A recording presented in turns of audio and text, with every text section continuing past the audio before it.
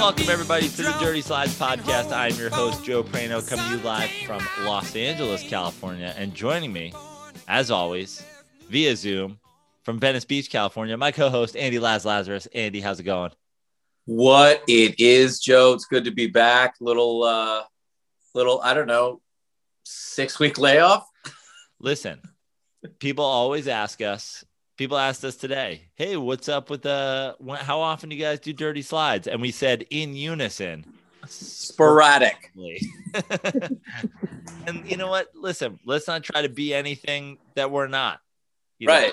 We are, we're the Noah Syndergaard of podcasts. Yeah. Sometimes we pitch and we're awesome. And sometimes, our elbows hurt. And sometimes we disappear for 2 to 3 months at a time.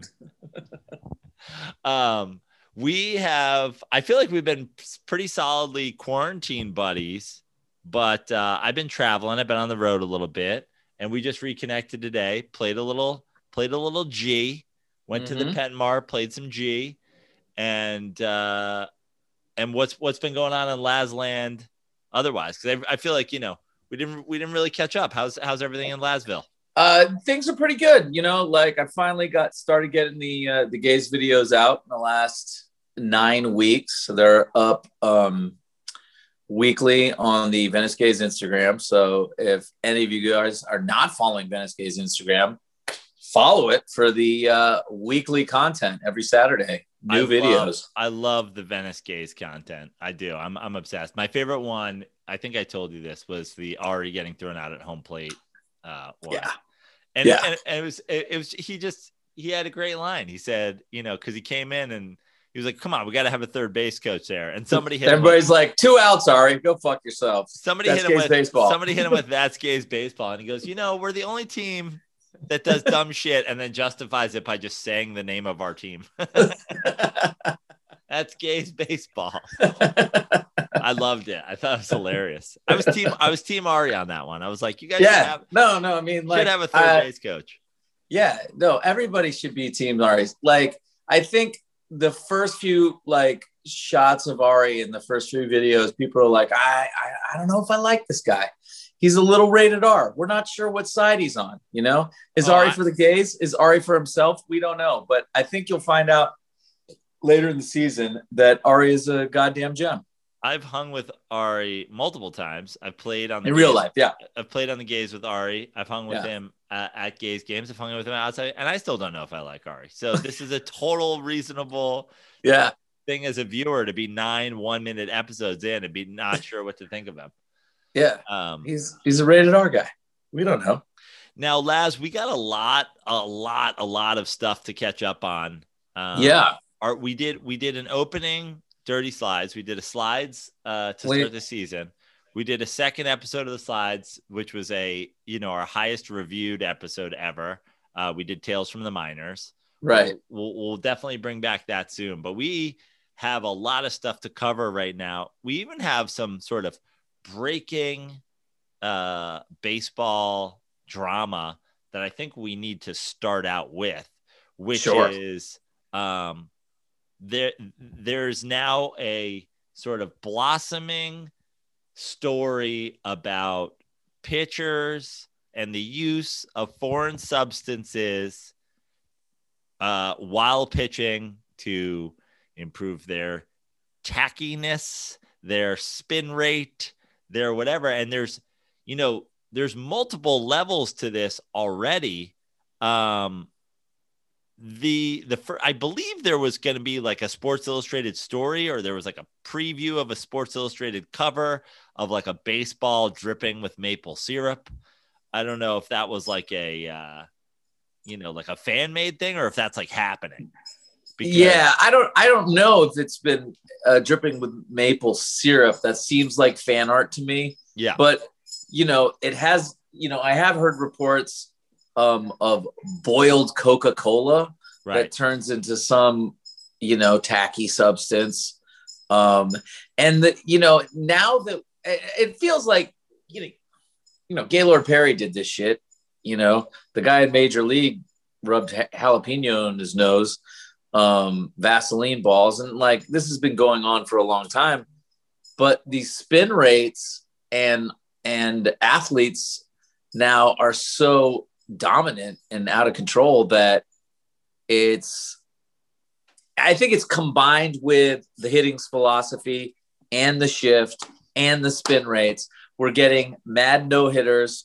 We're getting, Buster Posey's had a great season, but I looked up his batting average. He's hitting 230 with 12 bombs. Right. Doesn't sound like Buster Posey. So it's a little bit out of character. So we talked about this on Dirty Sports earlier in the week before it's blown up with the Garrett Cole interview, which we'll talk about. It's blown up with today's Pete Alonso's remarks.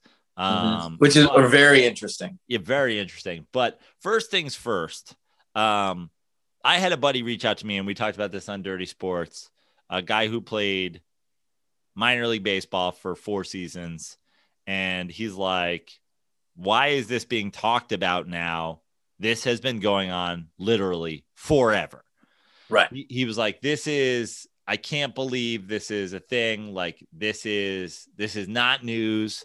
This has been going on before steroids. They never stopped doing this.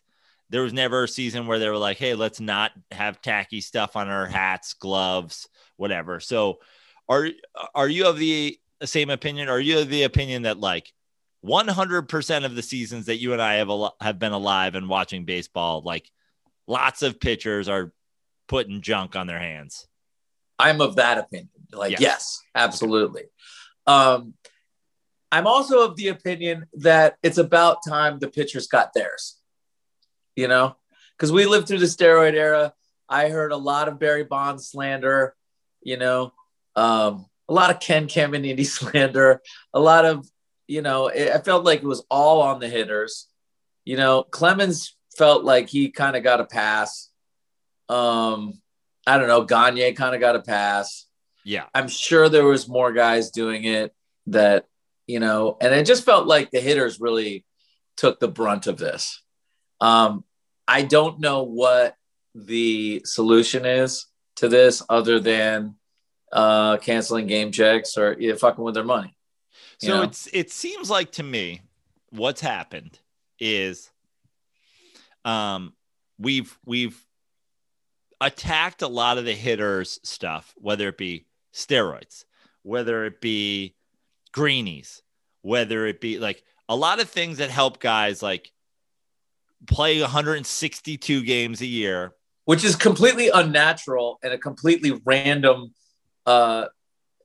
number to set, because like there was no other professional sports really at the time.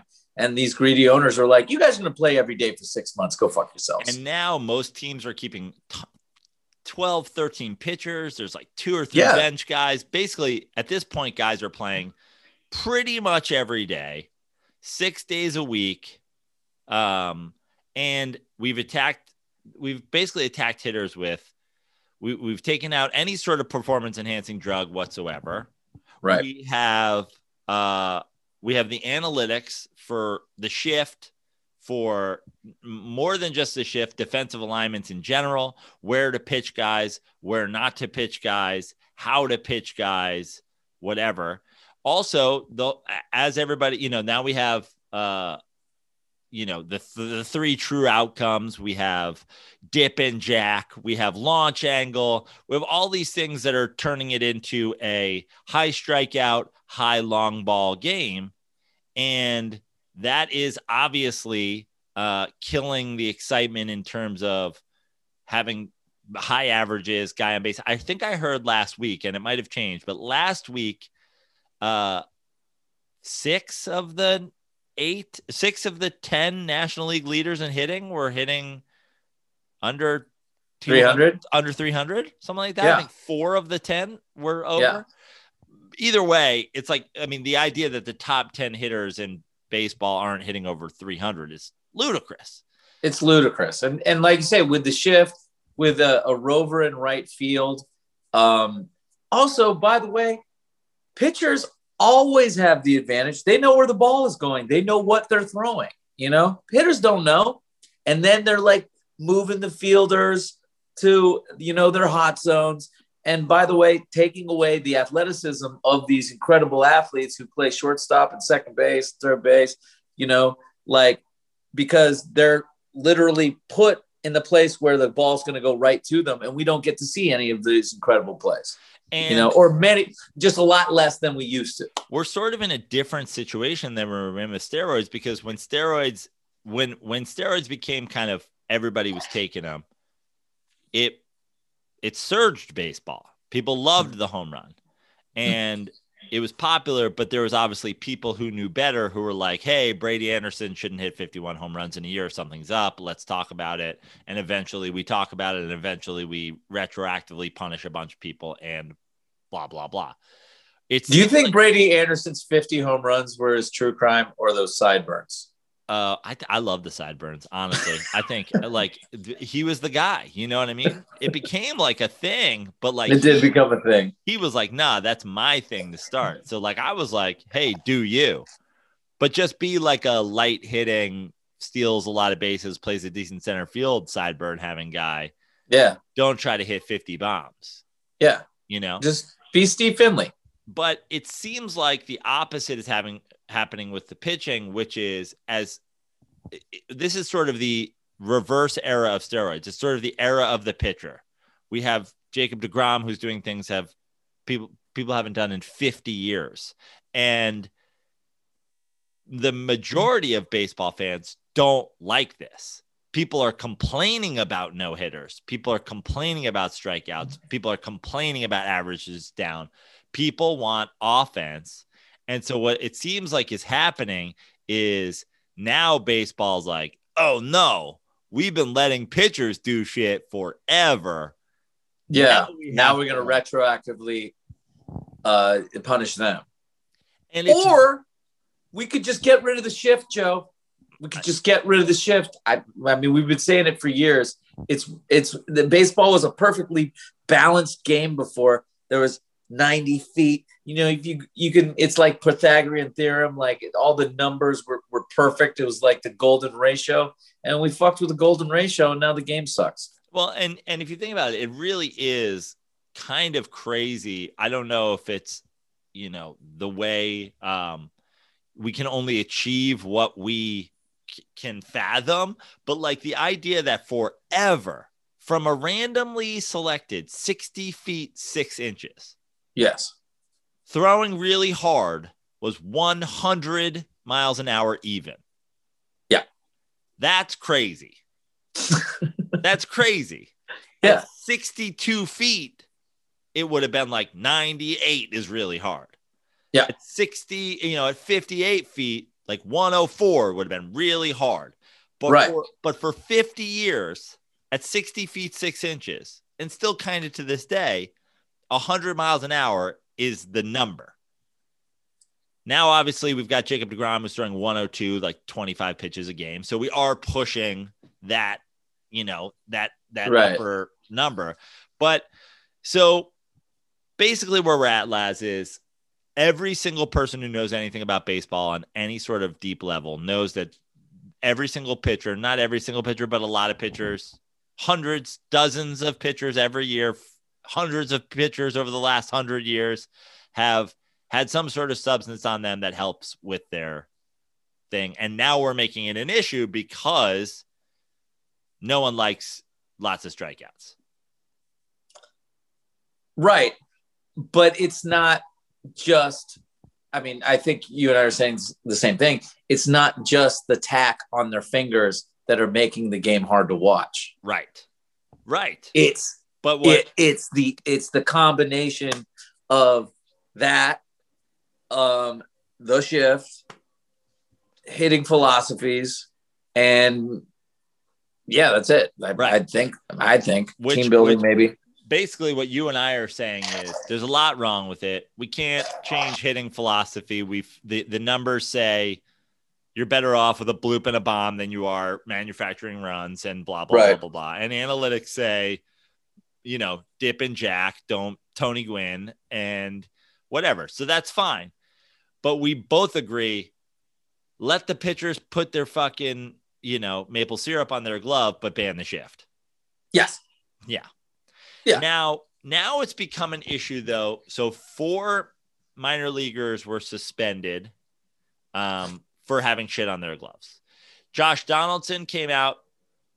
How are we punishing the minor leaguers who are living on $1,500 a month? Because this is what we do. It's so fucking backwards. Yeah. So then Donaldson comes out. He calls out Garrett Cole personally. Then doubles down with like, have you noticed a bunch of guys' spin rates have suddenly gone down since these minor leaguers have been suspended, especially Garrett Cole? Like, is this surprising to you? So he's straight up calling it out. But then he doubled back and he said, I'm not just talking about Cole. I'm talking about lots of guys, but he's an example. Then Garrett Cole is asked about it and gives the most ridiculous answer of all time. I think probably based on, looking back at what happened in the steroids era and being like, it actually was worst for the guys who lied. Yeah. And he was like, somebody told him not to lie. And he remembered that while he was saying, I don't know how to answer that because they told me not to lie, but I really have been doing it. So I also don't want to lie.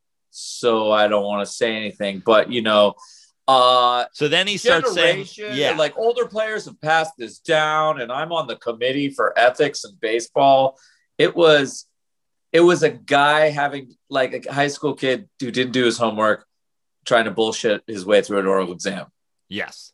It was bad. So Garrett Cole basically says without saying everything that we are saying, which is, this has been happening for generations. I was told to do this by a vet. He was told to do it by a vet. He was told to do it by a vet. This is a thing that happens. We're absolutely doing it. But he said that all without saying it because he didn't want to lie and say, nope, never use spider tack, whatever the fuck spider tack is. Whatever it is. Yeah.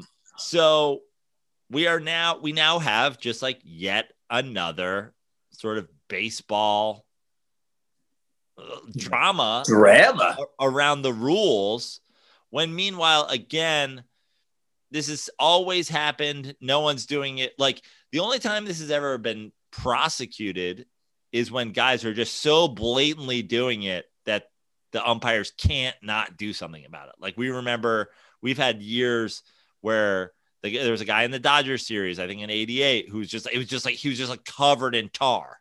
You know what I mean? And, Mickey Hatcher. Yeah. Mickey Hatcher. And covered in tar. And then there was just these pitchers who through the years, they'd be like, no, we can't not punish you. You accidentally streaked your face with, maple syrup. And now the whole world sees it. But like this little like rubbing of the glove, rubbing of the top of your hat, rubbing or whatever. Like, if you wanted to compile hours of footage of this, you could compile, thousands of hours of guys going to their glove, going to their hat, so this is a problem that we've always had. But now it's going to be a thing. Now this is the thing for a while. I feel like baseball only moves when, baseball is constantly overcorrecting, and some of it kind of works. Like, I don't mind the extra innings rule. It's kind of fun to watch. Like, I'm okay with it. This really just goes back to the shift, man. Yeah. Like, it really does. Because it takes away the spectacular Ozzie Smith, Barry Larkin type of plays when Ozzie Smith is playing right behind second base and Terry Pendleton is playing shortstop and fucking Tommy Herr is playing rover. And the amount of double plays I've seen the amount of double plays I've seen this year that are like a ground ball up the middle, fielded by a shortstop coming in who runs right to the bag and then throws over to first. It's like, it doesn't have the excitement No, of it's no 6-4-3. There's no rhythm to it. And I 100% agree. If baseball is doing what football did, which is they try to change every fucking rule except the one that needs changing. Yeah. And let's just ban the motherfucking shift. And they talked a couple years ago about, the seams were raised on the baseball and that was helping guys with the spin rate. So then they lowered the seams on the baseball. And it's like, first of all, can we just have the baseball? Can we just stick with a baseball? The juiced ball, the spin ball, the thick ball. Right. Right. I remember back in the day, I remember 1987 especially was this is the first time I heard the ball is juiced. Yeah. There's home runs everywhere. And then the next year, Oral Hershiser throws 59 consecutive scoreless innings, or they're hitting too many home runs. So they raise the mound, then they lower the mound. But there was always kind of an ebb and flow to it. And things kind of just remain the same. It was still the same game, but it was really the shift that throws everybody completely off. And another thing I don't like about people, when people defend the shift, be like, well, why don't you just slap a single down the right field or the left field line or whatever? Because the guy's throwing 100. You want to watch that? Also, you don't want to watch that. Also, if a guy's throwing 102 on your hands with maple syrup on the ball, good luck. It's not as easy as it sounds. Right. Just slap it down the fucking third baseline. Oh, okay. Yeah. Okay, cool. Sure. Yeah. So I'll do that. You said there was, you mentioned the phrase, there's an ebb and flow to this, there's the juice, there's the seams, there's the whatever. So this leads into one of my guys, Pete Alonso, said today, and this is what's wild to me, that this is coming out of a third-year big leaguer's mouth. Pete Alonso must be 23 years old? Yeah, he's 24? 25. Yeah. And the way this is coming out of his mouth and the way he says this as a fact. So Pete Alonso said the biggest concern is MLB manipulates the baseball year in and year out, depending on free agency class or guys being in an advanced part of their arbitration, Alonso said during a video conference with reporters. Asked in a follow-up question if the idea of MLB manipulating baseball is based on free agent class is something players talk about and believe in, Alonso replied, "Oh no, that's a fact. In 2019, there was a huge class of free agent pitchers, and then that's quote unquote the juiced balls. Then 2020 was a strange year with the COVID season, but now we're back to playing in regular season with a ton of shortstops or position players that are going to be paid a lot of money, like high caliber players. I mean, yeah, that's not a coincidence. It's definitely something they do." So Pete is essentially saying that a couple years ago, when Verlander is complaining about the juiced ball era, right, it's that they're trying to lower the value of pitchers. They're trying to short the market. And that now, with a bunch of shortstops and or position players coming up in free agency, they're trying to short the market by lowering the offensive stats. Yeah. And Pete isn't saying this as a conspiracy theorist. Pete Alonso, third-year Mets star, is presenting this as a fact. Yes. And you know what? I've done zero research on this, but it makes sense. It makes 100% sense. Because just the fact that, when I was 12 years old, I heard about the juiced ball. And then the next year there was something else. And MLB puts it out that these players are making too much money, and they're telling everybody how much they make, what other, do you know exactly what, I don't know. I mean, do you know exactly what Jeff Bezos makes? I mean, no, but I know exactly how much Fernando Tatis makes. Yeah. Do I know exactly how much the owner of the Minnesota Twins makes? No, but I know how much, you know what I mean? Yeah. So now let me follow up here. Pete also, so he goes on to talk about that, he didn't think MLB is doing the right thing by cracking down on pitchers using stuff while on the mound. He said, for me, whether they're using pine tar, rosin, sunscreen, or bullfrog or whatever they want to use to control the ball, let them use it. For me, I go into the box and see guys throwing harder every day. And I don't want 99 miles per hour slipping out of someone's hand because they didn't have enough of a feel for it. The recent incident featuring Pillar getting hit in the face by a pitch came to Alonso's mind. We all saw what happened to Kevin Pillar, and that's scary. We are lucky he only had a broken nose. It could be a lot worse depending on where it hits the guy. So Pete Alonso is saying the MLB on a year-to-year basis fucks with the baseballs. He also says, let pitchers use whatever they want because they throw so goddamn hard. I don't want to get hit in the face. Yeah.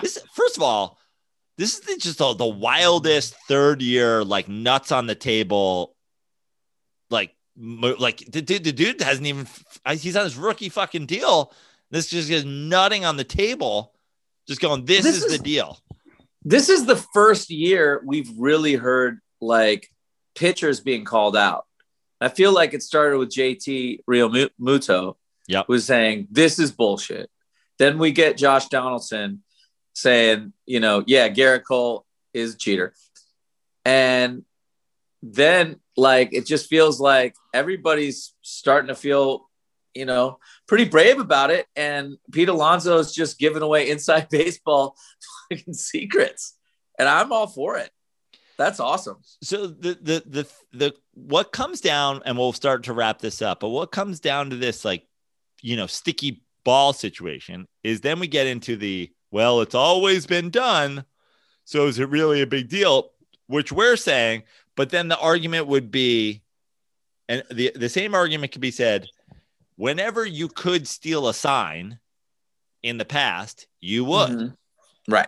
And that's where then we start getting into like weird baseball, but nobody was using recording equipment before. Right. But that's different. But you were stealing signs if you're on second base, but if you're a batter and you peek, you're fucked up. Yeah. So I guess that's where, and I feel like somebody should write down all the unwritten rules. Yeah. Like, why haven't we done that yet? That's the title of the episode. Make the unwritten rules of baseball written. Right. Let's just write them down once and for all. Yeah. Write them down. Yeah. And then why are they still unwritten? Yeah. Then there'll be the written, not so much rules of baseball. They're not official rules, the unofficial, but very written down rules of baseball. Exactly. So nobody's confused. But so then I guess my question for you is, okay, I love this idea. Yeah. Pitchers using substances on the ball. As far as the written rules of baseball, the written, not so, but we're cool. These are cool. We're okay with this. I think they have to be specific. Okay, so like jalapeno, cool. Vaseline, cool. I don't know what spider tack is. I don't know what bullfrog is. Bullfrog is like sunscreen. Okay. It's like clear sunscreen. And this makes it stickier? That seems like it would be like slipperier, but right. Like whatever. That's good. I feel like boiling Coca-Cola is a step too far. Changing the matter of changing the matter, changing the chemical breakdown of something. Right. That's not cool. But if they start bottling Coca-Cola, fine. Yeah. Boiling Coca-Cola into something else. No. Prescription Coke syrup, that they would give you for a cough. Is that okay? So basically scissor. Yeah, exactly. I think scissor's all right if it's in its original form. Okay. Right. As long as it's a liquid and not a gas. But as far as us, if we're tasked, if they go, listen, we heard the Dirty Slides talking about this. We're going to let the Dirty Slides guys write the unofficial rules. Right.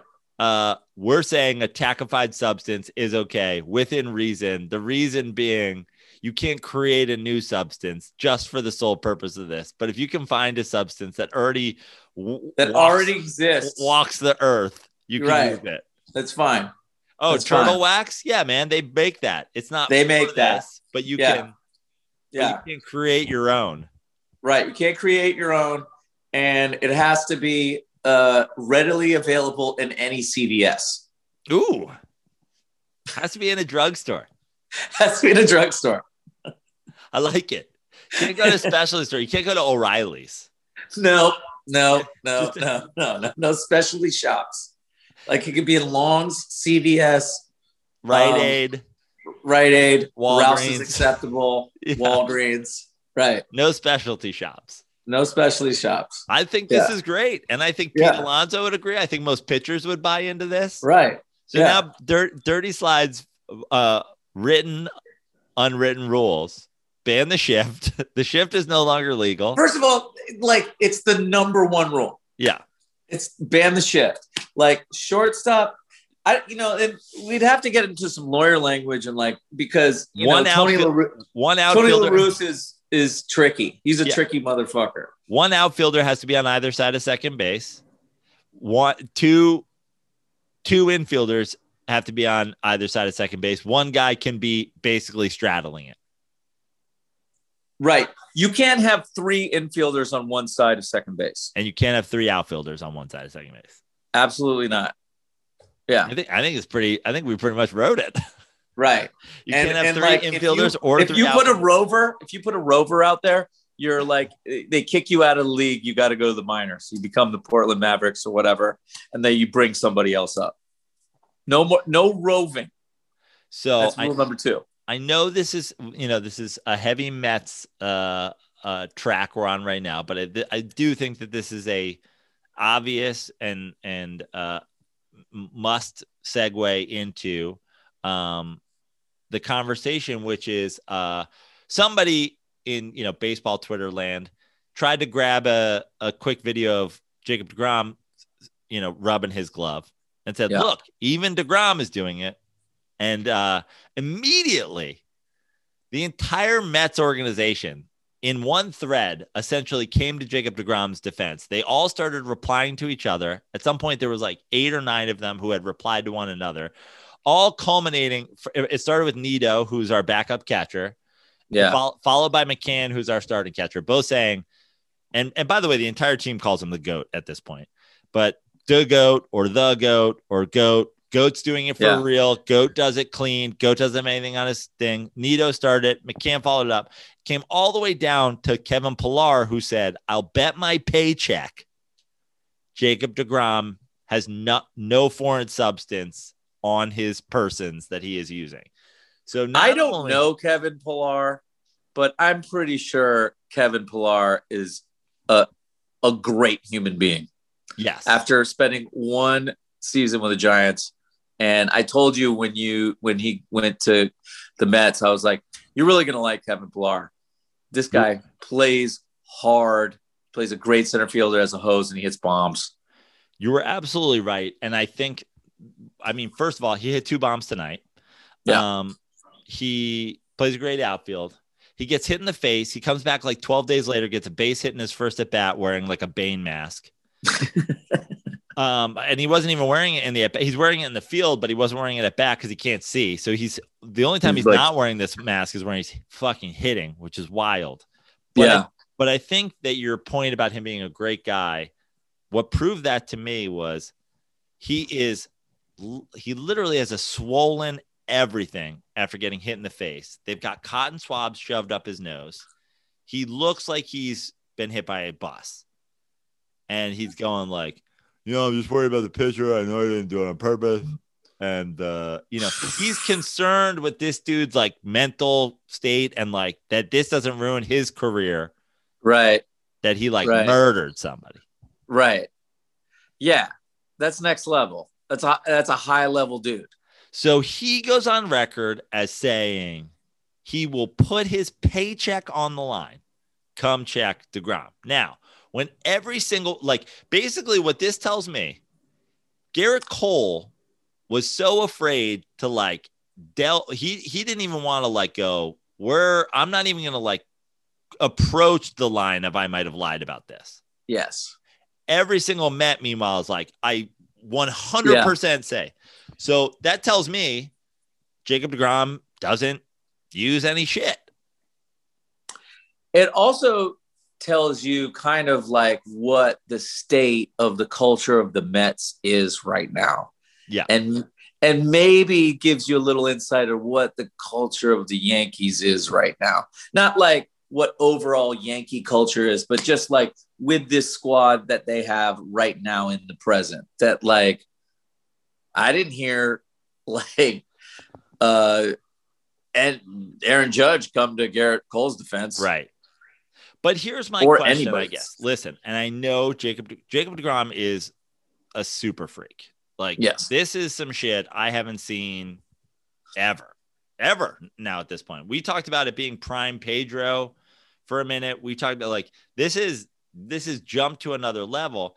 But I guess my question is, if we believe the 9 guys who are willing to put their shit on the line, that DeGrom isn't using it, and we believe that Garrett Cole is, and we believe that basically a lot of guys are, what this tells me is it's not really helping that much, or like you can do it without it. Like Jacob deGrom is otherworldly and is apparently not using any substance whatsoever. So like, how important is this substance?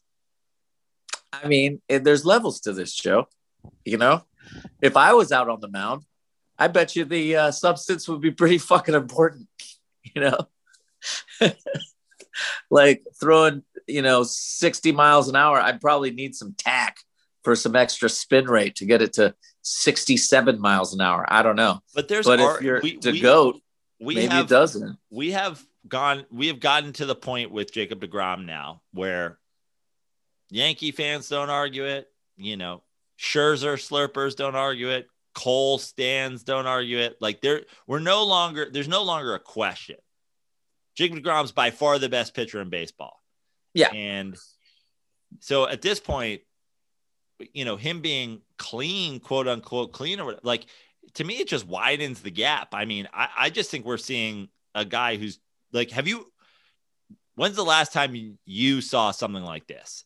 I think Prime Pedro, or that what did Dwight Gooden have, the 153? Yeah. The Gooden season, maybe the Hershiser 88 season, But we're talking about a guy who's won 2 of the last 3 Cy Youngs. He lost last year to Bauer. Like, there's DeGrom has 3 or 4 of these like outlier seasons now, right? This one being he's got a .62 ERA. He has 4 earned runs on the season in 60 plus. What's his record right now? I don't know. I think he's maybe like 4-1 or something. Okay, well at least he's not 0-1 but like it's been worse for him in previous years. Sounds like he's getting a little bit of run support. Yeah, so he is 5-2, a .62 ERA. He's got a 3.3 WAR in 9 starts, I believe. 9 starts. Wow. Remind me, does he have an MVP yet? No. That was the prediction this year. I predicted DeGrom, Cy Young / MVP. Now, the other stat that was mind-blowing that I read, I think it was 2 starts ago, was he is simultaneously striking out the most pitchers per 9 innings and the most efficient pitcher in baseball. He's getting through innings with the least number of pitches thrown, which is basically unheard of because you're either a low pitch guy or you're a big strikeout guy. He's 50-40-90ing MLB right now. He's striking out hyper efficient 14 scoring. Guys per 9 innings. Jesus. But yet he's only throwing 14 pitches an inning. So he's, it takes 9 pitches to strike 3 guys out. He's throwing 9 balls and 5 strikes every inning. Or 9 strikes and 5 balls, like on average, which is crazy. If you guys don't hear me, it's just because I'm just shaking my head in awe. Yeah. So it's wild. It's so glorious to watch as a Mets fan. Yeah, I mean, you were younger when Dwight Gooden was doing his thing, but so I could understand if that one kind of, will always pump you up more, but I don't think it does. Just, I feel like you're way more into DeGrom than you were ever into Gooden. Well, Gooden happened when I was super young. So the 85 seasons when I'm 6 years old, the 86 seasons when I'm 7 years old. And by the time you were 12, he was like, passed out on the floor doing cocaine with Gerald Strawberry. Yeah. And the other thing is, you look at the Gooden numbers now, they just let guys pitch more. Like they're still taking DeGrom out after 7 innings. Gooden would have these run, like he's pitching complete, he's pitching 14 complete games in a season or some shit like that. Yeah, it's true. It's crazy. That's true. But that leads me into the number one thing that we've gotten since we did a last Dirty Slides, which is the Mets are in first place. The San Francisco Giants are in first place. You guys need to talk. We need a new Slides while this is still a thing. We just talked to Mets. Alonso's back. Alonso's letting his nuts literally hang on the table. DeGrom is doing something never seen before. They're winning games with their B team. That's how much this team loves each other. Like, they don't care who's in, who's out, and they're 3 games up on the NL East. Meanwhile, and that's because there's no other team that's over 500 in the NL East but the Mets. Right. Meanwhile, for you guys, the plucky Giants.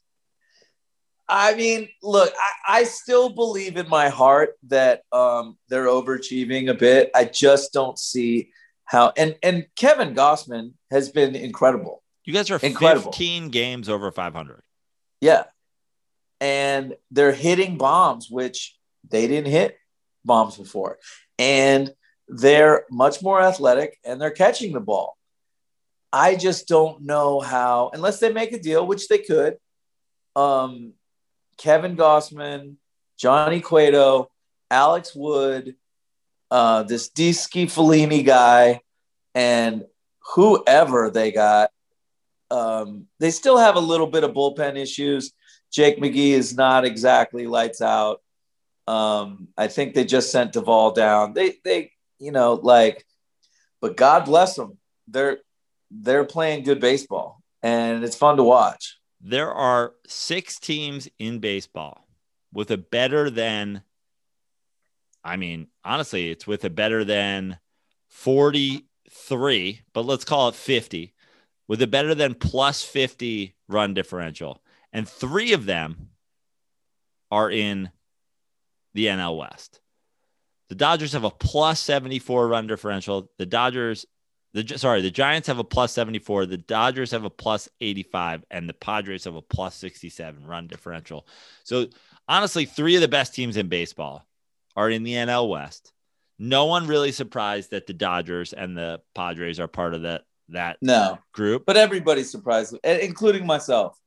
So if they can keep pitching, and Brandon Crawford should be an all-star this year. Yeah. And Posey should too. But it's really weird seeing this. Like, it's a complete, Brandon Crawford's a completely different hitter. Buster Posey seems like a completely different hitter. They're both hitting below 250, but they've got 10, 11, 12 bombs right now, which is mind-blowing for Brandon Crawford. He usually hits 7 to 10, has about 60 RBIs, and hits 260. Now, for the most part, the NL West is about 60 games through the season. The Dodgers are 35 and 25. The Padres are 37 and 27, so they're 64 games through the season. The Giants are 38 and 23, so they're 61 games through the season. So you're 60 games through. And right now, the Giants lead the Dodgers and the Padres by 2.5 games, and the Giants and the Padres lead the wild card by 1.5 games over the Brewers and 4 games over St. Louis. I know you don't want to do it, but you don't think you guys sneak in a wild card? You're 15 games over 500. The Brewers, who are 1.5 games back of the wild card, are 7 games over 500. No, yeah, I think we can sneak in a wild card. But, just Kevin Gossman doesn't have the pelts on the wall to be like, okay, we're in a playoff series against the Mets. You guys got DeGrom. We got Kevin Gausman. Yeah. And okay, let's go. Well, that's the thing as a Mets fan right now. I have said from the start of the season, with Lindor not hitting for literally the better part of 2 months, and then tons of injuries. We're a week ago, we're 3 or 4 games up on the NL East. And this is before, Lindor starts hitting basically like 2 weeks ago now. Guys have slowly started coming back. Like Alonso came back, but like, McNeil's still out, Conforto's still out, Carrasco's still out, Syndergaard's still out, JD Davis is still out, Nimmo's still out. Like, guys are out. But you're getting all these contributions from your bench guys, right? So my which point is, gets the team completely gelled. As a Mets fan, I just said all these days that we're in first place while everybody's hurt and Lindor isn't hitting is just a head start. No, it's gravy. Because guys are going to come back. Lindor's going to start hitting. He has. Yeah. And now, that's where you get into a situation where, you start to put a little distance between you and the rest of the NL East. Now, the Mets don't have a great record against teams over 500, but also, and you said it about the Gausman, like a playoff game, Gausman DeGrom. The one thing is, like, I don't care if the Mets make a wild card. I don't care if they win the division. I don't care. But let's get in, because right now, you guys just got to get in. DeGrom, Stroman, Taijuan Walker. I'll put our top 3 up against any top 3, and I'll put our top 1 up against. I'll put against the ghost of anybody's 1 ever. I don't like. Who do I not like DeGrom in a game 1 against? 2000 Randy Johnson? Like, I don't know. Pedro, like who is out dueling? He doesn't give up any runs. No. I just did some math yesterday. If he gave up like 6 runs tomorrow in an inning or whatever, his ERA would balloon to like 1.5. It's pretty wild, man. And then also, you just kind of like, there just seems to be an energy about this team. Like you're saying, like, they all come to DeGrom's defense about the sticky tack. They all come to Stroman's defense about like old man Brenly with the do-rag. Well, Tom Seaver didn't wear a do-rag. Well, yeah, no shit, Bob. He grew up in New Hampshire in the 1950s. Yeah, I don't think he wore a fucking do-rag. Yeah. I mean, it was the most casual racist fucking nonsense. And now he's taking a leave of absence for like, sensitivity training and whatever. And I love that Stroman went at him over it. Yeah, dude. Because it was like, fuck you. Yeah. Okay, well, let's take a loop around the league, and we can talk about some other top stories. One thing, I went down to San Diego last week for Mets pods, and I was talking about Mets.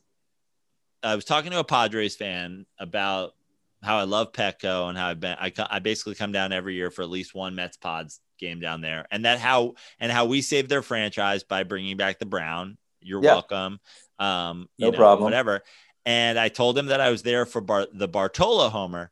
And he told me something that I guess I had heard, but I never knew it was this like fully realized a theory. But essentially, I didn't know this. Padres fans consider the Bartolo Colon home run the greatest thing that ever happened to their franchise. Because, and I knew that this was the trade, but I didn't know that they looked back on it so fondly, but because James Shield gave up that homer and then was kind of a piece of shit about giving up that homer, they go on and they move Shields. They get Tatis. Fernando Tatis. They get Tatis back in that deal. Yeah. And now now they have essentially a top, call it three player in baseball, top 4 player in baseball. Top 5, yeah. Yeah. And a guy that is just 100% the future of the franchise and has probably claimed to top 2 to 3 player in baseball for the next decade. Yeah. I didn't know that. I didn't know that. Yeah. So they essentially consider the Bartolo Colon to be the moment their franchise Like that was their butterfly effect. Okay, so like that's their sliding doors with Gwyneth Paltrow. The NFL Network does a show like Timeline. Like this is what happened. Like just for an example that I can think of right now, like these are the circumstances that led Charles Haley to go to Dallas. Right. You know, and this happened on this date. Like, why wouldn't MLB do the timeline of the Bartolo home run, which led the Padres to getting Fernando Tatis? Like, why aren't they making that movie and showing it on MLB Network? I think they absolutely should. Yeah. Yeah. Because, like, that's an awesome story. And James Shields was a pretty good major league pitcher and had a pretty good career. And I had no idea he was being a bitch about giving up a home run to Bartolo Colon. Yeah, he was like, I don't want to talk about it anymore. The guy got, I made a bad pick. The guy got lucky. The guy hit Bartolo Colon's one of the greatest athletes ever, considering his weight and body. Truly. But what's amazing is, like, in retrospect, unless there's, I don't know, a Dodger fan that happened to be there that day, that this is really negatively affected. But essentially, this is one of the greatest baseball moments that ever occurred to everybody in that stadium. Because as a Mets fan, it's one of the greatest. It's a top 5 sports moment of my life that I saw in person. It might be top 2. Like, I don't know. Like, I there's not a lot of other things that are gunning for that list. I've been to some, I was at the LJ 4-point play, there's Knicks playoff basketball moments. The Giants winning the NFC Championship game, I guess, was like a fun one, but like that, like it's the best Mets moment I ever saw in person. Yeah. And for Padres fans, they got to see Bartolo Colon hit a homer, and they got Fernando Tatis out of it. So retroactively, it's the greatest thing that ever happened to them too. I don't think I've really given Padre fans enough credit for, like, because you always, you watch Giants games at Petco, and it's a ton of Giants fans. I went to Petco Giants series last year, ton of Giants fans. So, and Petco, I was like, well, maybe Petco is recharged, dude. Petco is recharged. They love thanks to us and Fernando Tatis Jr. Yeah, they brought back the Brown. Yeah, but it's time to give Padre fans a little credit for knowing their own team and knowing the timeline of the Bartolo Colon home run. So let's start there. Let's start there, Les. Let's start with your NL West. All right. Your Giants have a 2.5 game lead on the Dodgers and the Padres. Colorado is 12 games under 500. Arizona is 23 games under 500. We don't need to talk about either of them. What's the top 3 in order at the end of August? And what's the top 3 in order at the end of the season? And how many of them are in the playoffs? I believe I predicted Padres A's for the World Series. So I will say at the end of August, it's Dodgers, Padres, Giants. At the end of September, it's Padres, Dodgers, Giants. Ooh, I like it. And the Dodgers and Giants both make the wild card and have to play each other to get in the playoffs. Yes. Let's go. Let's fucking How great would that be? Yeah. Now, if Kevin Gausman outduels, do you think you got to think in a do or die game, old Doc Roberts is going to start Walker Buehler or the fucking kid they got this year. Yeah. What's his name? Right. Bauer, right. Trevor Bauer. But you got to think, but you'd also. Are you sure he won't start Clayton Kershaw? I said this from day one. I mean, let me ask you something, Laz. Would you rather go to a San Francisco Giants, LA Dodgers 1 game do or die playoff game in LA or in SF? I mean, obviously the LA commute's easier for you. You're going to that game if it's played. Oh, I mean, if it's played, I'm going to the game. So are you rooting for it to be here or there? Okay. There's a lot of things to think about here. One, by the way, the Phoenix Suns just shellacked the Denver murdered the Nuggets. 25-point win. This Phoenix Suns has that 2011 Dallas team written fucking all over it. All over it. It's Suns Nets NBA Finals. Wow. Point guard bonanza. Yeah. Okay. So the payoff to see the Giants beat the Dodgers in Dodger Stadium, which has been kind of a house of horrors for them over the years, late, would be incredible. Do I make it out of that stadium alive? Debatable, right? If the Dodgers win, I'd be like, whatever. You won a World Series that nobody cares about, and you didn't even get a parade. So, like, who cares? I still got 3 rings, right? But the pure joy of being at Pac Bell or whatever they call it now, I can't remember, in San Francisco, that'd be pretty sick too. I'd probably go San Francisco. Wow. I probably would. Yeah.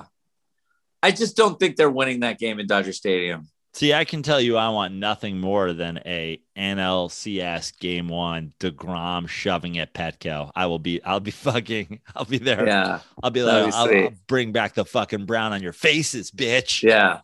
I'll be like, I gaveth, I will taketh away. The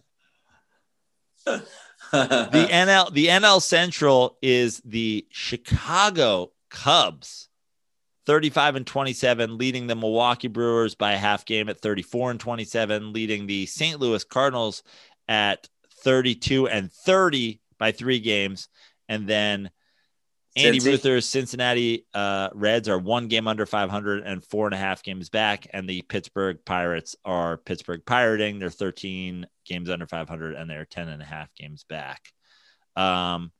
Chicago is a team that no one really thought would be in the mix, which a lot of people thought the trading deadline was going to mean goodbye Chris Bryant, goodbye Javi.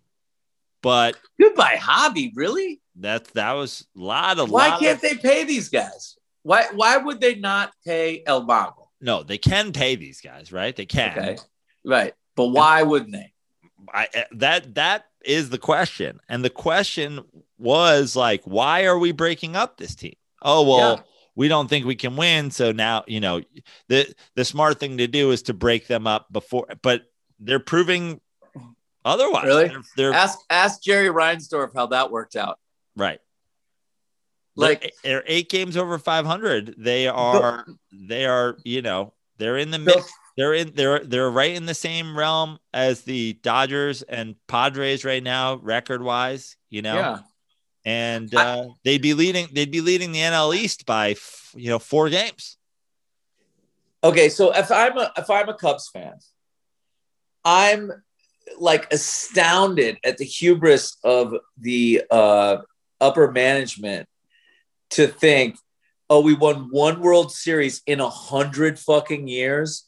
And so if we're not in the World Series game, we're just going to break up this team that has, like, whether you like the Cubs or you don't, like, this particular team has a lot of energy, a lot of swag. They're fun to watch play. They're generally good guys, I think. I mean, like, Rizzo's a great guy. Chris Bryant seems cool. El Mago is awesome. Like, why would you break this team up? You finally have a contender, a year in and year out contender, and you're going to break this team up. Well, yeah. And the conversation seems to be about, we can only pay so many of them or whatever. And it's like, why? Yeah. Go fuck yourselves. That's what I don't understand. Literally, take your own head and shove it up your own ass. We can pay Rizzo and we can pay Contreras, but we can't pay Brian or Javi. And it's like, Well, then what's the point in paying some of those guys if then you have to, is the plan really rebuilding around Rizzo like 4 years from now? You got to pick. It seems like they should be buyers instead of sellers. Yeah, absolutely. And like, let's say for the sake of argument, you can pay 2 of those guys, even though you can really pay 4. Like Chicago Tribune, the Wrigleyville is packed, every night. COVID's over. Oh, it's not over. Whatever. People are gonna come back. They spend a lot of money there. As far as baseball attendance goes, it's over. Right. Yeah. Okay. But you're gonna pick 2. Let's say you're gonna pick 2 of the 4. Who do you pick? If I'm gonna pick 2 of the 4? Yeah. I mean, I gotta look at their ages, but to me, the thing is that I know they all love Rizzo there, but to me, finding a big hitting first baseman is a lot easier than finding an El Mago. I mean, I think it's El Mago Contreras. And right? and the other thing is, I understand that Javi is, kind of a big swing. Like he's not your typical, like he's not winning the batting title. But look, nobody's winning the batting title this year. Exactly. So who cares? Right. Javi right now, his stats are. He's hitting 240. He's got 14 bombs. Right. 14 bombs. Yeah. And maybe the greatest base running of the year. I just think honestly, I think that's a baseball, it's everything that's wrong with baseball. That's like, well, if you can only pay 2 of the 4, why? Yeah. Why? St. Louis, Milwaukee's turned it on. Milwaukee's 8-2 in their last 10. Them and the rest of the division have a negative run differential. The Cubs have a plus 33, but the St. Louis Cardinals have been kind of a disappointment, all things considering. You add Goldschmidt and then Arenado in back-to-back seasons. You are 2 games over 500. Do you see them making a late run? Do you see them doing very Cardinals-y things? I do. Me too. Don't you? Don't you though? Kind of hate it. Yeah. They're gonna. My NL East, the Mets are 6 games over 500 and lead by 3.5 games. Atlanta is 29-30. The Phillies are 29-31. Huge comeback win by the Phillies tonight to pull us another game, half game ahead. So Mets are 3.5 up on Atlanta, 4 games up on Philly, 7 games up on Washington, 7.5 up on Miami. I mean, we talked about it before, but we'll just do it quickly again since we've been Mets heavy. But to me, we're just talking about a head start. We're just talking about a head start while guys are hurt and guys are not and also just proves to me that dude, if we're going to win with the replacements, it just goes, well, now we're just going to be also extra deep. It just means that those guys are ready to contribute in a bench whatever sense.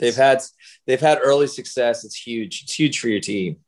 But I still think Atlanta is to be feared. Acuna is on fire. Yeah, it's ridiculous. Yeah. I mean, does that guy hit cheap home runs ever? No. No. Everything he hits are absolutely pure. He's got 18 bombs. He's hitting 288, which is the old 315. Yeah, right. He's got 57 hits. Yeah. He's got a 2.2 WAR playing every day, which should just tell you everything you need to know about Jacob deGrom's 3.3 WAR in 9 starts. That's wild. But it's banana land. He's up there in most complete guys in the game right now. And I do fear them. But I'm also sitting here going, yeah, I mean, I'm afraid of them. Also, we're up 3.5 games while playing Billy McKinney and fucking the Alars, the Pilars, the Villars. McCann was playing first base and hitting third a week and a half ago. Yeah. So, well, I mean, I think at the end of the day, like they're a regular season team, unless, they, find some more pitching. Really, like they need some more pitching depth. Has really been their problem over the last few years. They had I think Ian Kennedy, is that his name? Yeah, the rookie pitcher. He was really nice last year, and they got Max Fried, but they just need a little bit more. So we'll see. Maybe they make a big trade. So the NL West we go to now. Once again, we've called it one of the sexier divisions. Texas is 24-39. They're 13 games back. We're not even going to talk about them. Yeah. The Los Angeles Angels of Anaheim are only 3 games under 500, but like every day Shohei Ohtani hits a like mammoth 470-foot bomb. He's the only pitcher to throw like 104 in a game this year. He hit, I think, the longest home run of the year. I think he has the highest like speed going to first base this year. It's bananas that he's on a team with Mike Trout and they're 3 games under 500. That their fans don't care about. No one cares. No one cares. No one cares. They're 40 minutes from me right now. I haven't even thought about going to a game. Yeah, because every time I'm at that stadium, I was like, I'm in this vibeless cavern full of like dudes with flat bills on dates. Yep. So it's too bad. They should be, MLB Network should be doing more on Shohei Ohtani.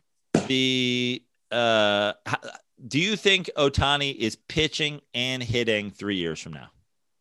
I hope so. Yeah. I hope so. Do you think he is? I don't. I mean, probably not. Probably not, because it's only going to take another injury, some kind of lat pull, some kind of oblique, and I don't know. I hope if they don't let him pitch, I kind of like hope, and he wants to pitch, and they're like, no, we want to protect our investment. I hope they trade him somewhere. Like his home runs to me are like when I watch long drive guys on Instagram. I'm like, why don't we all just swing that hard? Yeah.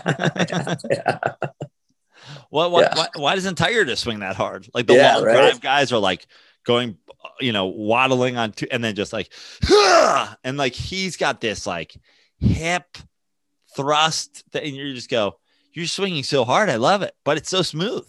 But it doesn't look like he's swinging so hard. Yeah, it's weird. Do you think if you put Trout and Ohtani, let's say Trout's healthy and Ohtani, you're like, you know what? Nobody cares here. We're just gonna put you on the Pirates. There's a Pittsburgh Pirates revolution and the Pittsburgh Pirates are good, and everybody's like stoked on the Pirates. They'd just be the same, right? Like it's the perfect example of the NL. You don't think like people in Pittsburgh, like, I mean, it's more of a football town, but you don't think like Pirates fans would be stoked and have something to root for? Because I'm just saying, Angel fans don't care. Yeah. But would it be do you think they'd be a bigger deal or less of a big deal if they were in Pittsburgh? You think they'd be a bigger deal? I think they would. Wow. I don't know.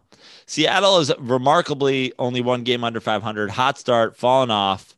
Kind of the same old Seattle. Yeah, same old Seattle, but like good for them for competing as they rebuild, like kinda. Yeah. I mean, they're not competing, but they're they're in the mix. Play 500 baseball while you rebuild. Good. Just play 500 baseball. Let's good job by you guys.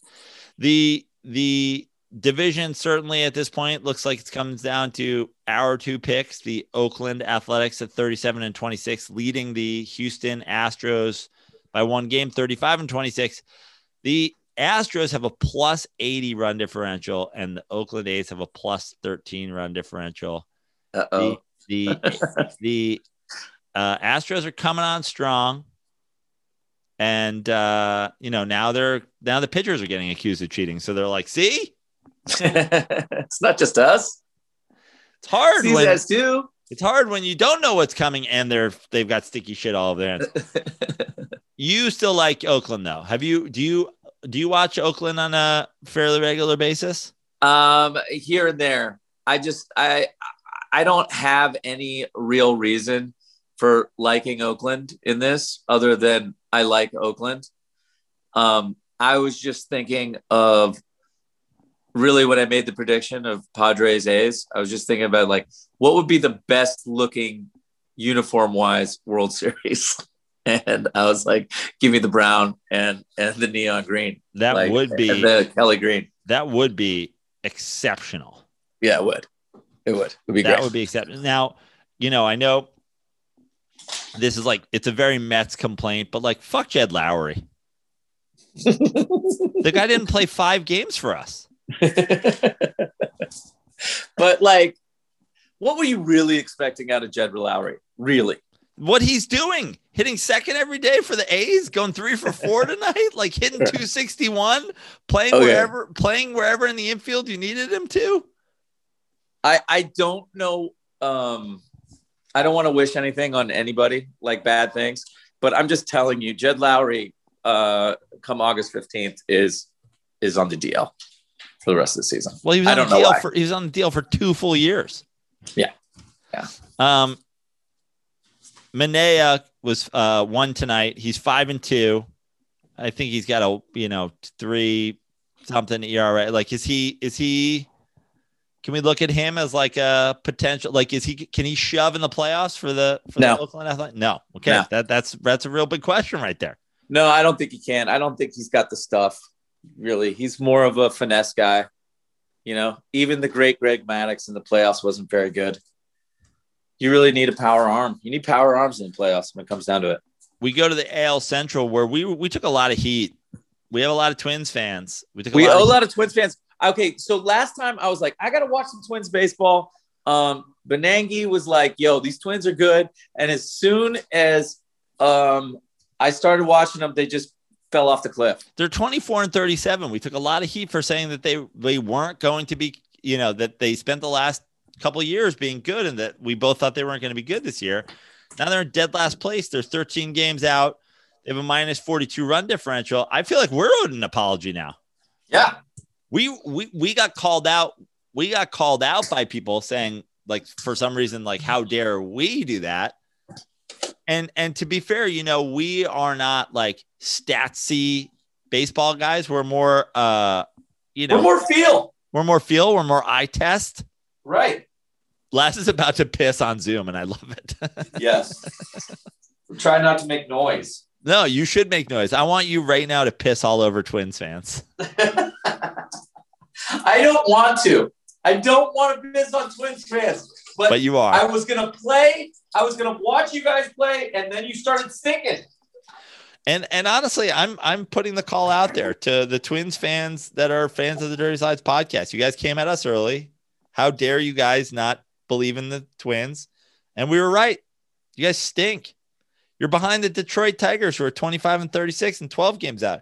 You're behind. To be fair to Twins fans, Byron Buxton started off like gangbusters, and he was gangbusters, and he was an MVP candidate, and then he got hurt, and it seemed like everything just fell off from there. Well, listen, I like Byron Buxton. Free Byron Buxton, guys. Yeah. Let's free Byron Buxton. Let's free Shohei. Let's free Mike Trout, like we've been saying for years, and let's just put him on the Pirates. Like, why are we making the Pirates good though? Fuck the Pirates. I just feel like put them on the Mariners. I want to put them on the Mariners. That's I want Pittsburgh Pirates fans to have something. I want to put them on Baltimore. Baltimore's got something. They got Trey Mancini. Everybody's excited. Trey Mancini's having a good season. He beat cancer. Let's give him the Andy Cincinnati Reds. Yeah, I guess all right. I guess it's fine. I don't know. I want him on the Pirates. I don't really want a great stadium, and they have a shit team. And I feel like great stadiums should like Petco's a great stadium. Now they got a good team, and people are excited. I've never been to Pittsburgh. I might try to go in July. That's the stadium is cool as fuck. I love playing at Pittsburgh. I want to call it Three Rivers, but it's not Three Rivers. But like the new Pittsburgh place on MLB The Show. All right, whatever. It's some bank, right? It's PNC, something like that. Some bank. Yeah. Kansas City Royals fans were also on us early about, guys, look at us. Look at the Royals. Sorry, we didn't do this for 6 weeks. Now they're 29-30. The Cleveland Indians are 32-27. They're the only. But hey, Sally Perez is hitting bombs, like 2 bombs a game. Yeah. And listen, am I still butthurt about 2015? Yeah, I am. A little bit. Did I wait 6 weeks until you guys dropped under 500 to do this podcast? Yeah, I did. The Chicago White Sox leading division 37-24. They are my World Series pick to meet the New York Mets in a tough second team in a major city battle after the Mets escape the San Diego Padres in the NLCS after the Chicago White Sox take down, probably the Yankees still like coming through. Do you know who really passes the eye test? Who's that? Tim Anderson. Yeah. Yeah. Dude, yeah. Chicago is legit. The Chicago probably has, the best pitching staff in the AL. They've got a lot of great young guys. They've got your boy managing the squad, Tony La Russa. What a fucking dick. But here's the thing. And I know Tony La Russa didn't do this on purpose, but what I liked about this whole, I really, and this happened weeks ago, and this is a long time ago and whatever, and we haven't done anything, but calling this kid from the Dominican who's fought and clawed his way to the big leagues, clueless for hitting an eephus pitch 450 feet, not easy to do. Yeah. And this kid's been carrying you, calling him clueless and turning your whole team against you, giving them a reason to win in spite of you, just makes me love the Chicago White Sox. I want basically Tony La Russa is the owner for Major League, and they're winning in spite of him. I love it. Yeah. And my question for you is this a owner from the Indian situation? Are they literally winning to spite him? Yes, I believe they are. Now that he called one of his players clueless, they all jumped on him. They're like, yeah, nah, Tony. And Tony was like, oh, I can't remember the pitcher, Lance Lynn. It's like, well, Lance Lynn's got a locker. I've got an office. Nobody gives a shit, Tony. By the way, your hair is about to light on fire. It's so dry. Put some conditioner in there. So my question for you is, is that a recipe for success for real? Can you win a World Series in spite of your manager? I mean, a lot of people would argue the Cubs won a World Series in spite of Joe Maddon. But they didn't dislike him, right? No, they didn't dislike him. Can you do it? I don't know if you can do it, but I really want to watch them try. I don't think they're going to win the World Series because can they get Jerry Reinsdorf picking managers from the 1980s? But so far it's worked. They're 4 games up. They have a plus 86. Weren't they in the playoffs last year with Ron Renteria or whatever? Yeah. Okay. All right. We go to the East. Tampa Bay.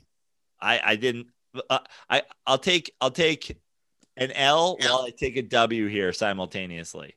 The Yankees sit in third. Which I said, I was like, oh, everybody's sucking the Yankees' dick, whatever. The Red Sox sit in second. I said we were going to have we both said we were going to have a Red Sox resurgence. We're going to have a Red Sox resurgence. We had no justification for it whatsoever, other than the Red Sox tend to be good when you don't think they're going to be good. Yeah. Toronto's 3 games over 500 in 4th place. They're only 6 games back. They have a plus 35 run differential. They've got Vlad Jr. trading the ML home run lead with Acuna every couple days. He hits fucking bombs.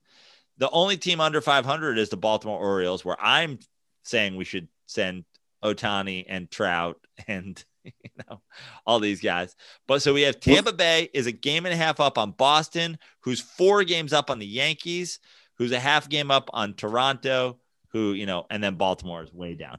So kind of a wild top four: Tampa Bay, Boston, Yankees, Toronto. Right now, if you go to the wild card, Boston's in, Houston's in, Cleveland's 2 games back, the Yankees are 2.5 back, and the Blue Jays are 3 games back. So we have 4 teams for essentially 3 spots, but probably 2 spots because, you know, you got to figure like some of those other teams are going to be you got to figure Houston's probably in the mix. Cleveland maybe not in the mix, but Houston probably in the mix. I believe Houston will be in the mix. Will definitely be in the mix. So it's really 2 spots. So who makes the playoffs out of the AL East?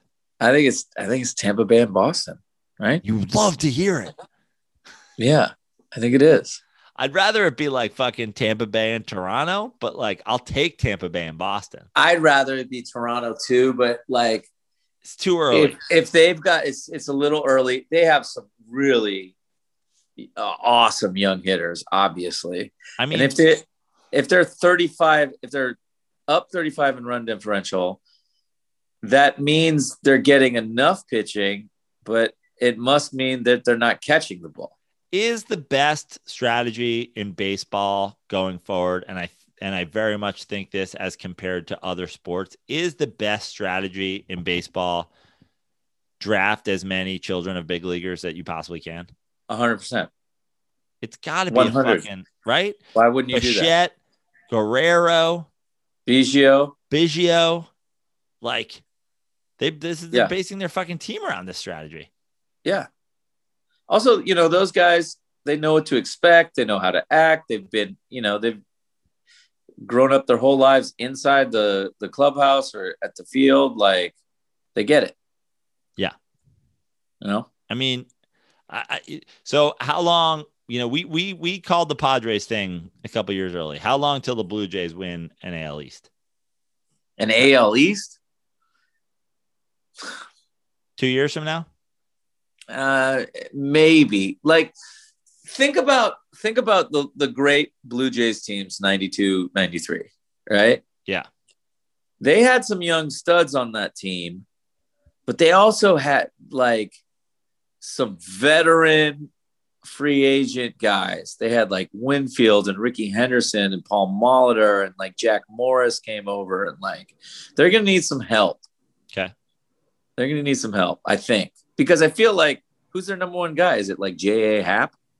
Like, who's their dude? Who is their dude right now? I just looked at this before. Their dude. I mean, Happ's been good. But yeah, right. Happ is good. But right. It's like you need a power arm. So it's the same thing with Manaea. Like, he ain't going to get it done in the playoffs. Game one starter. Matz has been decent for them. He's not going to be the guy who gets it done. But like, he's leading their squad in fucking ERA. You know what I mean? Right. Like, let's see but I'm trying to think of who's got like, he was winning games for them early on and then kind of fell off. But it might be the kind of thing where like what if Philly falls off or Washington falls off and like Blue Jays are like, you know, YOLO, like let's trade for Scherzer or Robbie Nola. Ray's 3-2 with a 3.36 ERA. Yeah, like the pitching's not there yet. No, the pitching's not there. But if they're 35, the run differential is plus 35, and your number one guy is J.A. Happ and Robbie Ray and Steven Matz, you mash. Right. Oh, they mash. Fucking mash. Yeah, they mash. So, yeah, they need a dude or two or maybe three. Well, that's a look around the league. That's Maple Syrup Gate. That's what was yeah. What was it? Somebody write down Bullfrog Gate. Bullfrog Gate. Somebody write down the written rules of baseball. Yeah. I don't know. Laz, I honestly don't even know how long we've been going. It's probably been 90 minutes. I feel like that's a sufficient dirty slides. What should everybody fucking check you out follow Venice at Venice Gaze, GAZE on Instagram. New content every Saturday. Are we officially unannounced? Are we officially announcing? Are we writing down our unwritten date of an 11/11 show? July 10th. Let's do it. July 10th. That's official. 7/10, 11/11. We got a comedy show there. You can follow me on all things social media at Joe Prano, except for Twitter. We're at Fix Your Life. We're still working. Laz knows a guy at Twitter. We're going to try to get the Dirty Slides Twitter opened up. We're still working on it. Yeah, still working. Our goal. Follow me at Andy Lazarus, Twitter and Instagram. Will we get back into Twitter before Jacob deGrom's ERA goes over 1? Hopefully, yeah. For all of us. Yeah. That's giving us some runway there. You know? We got time. Laz, we'll try to do it again soon. It's been too long, and it won't be this long again. It's always great hanging out with you, and hopefully you can bring always good and some energy to this. I don't know if you'll have the spirit and the energy that I'm going to bring to it, but I will just leave everybody with a nice big fuck Jed Lowry.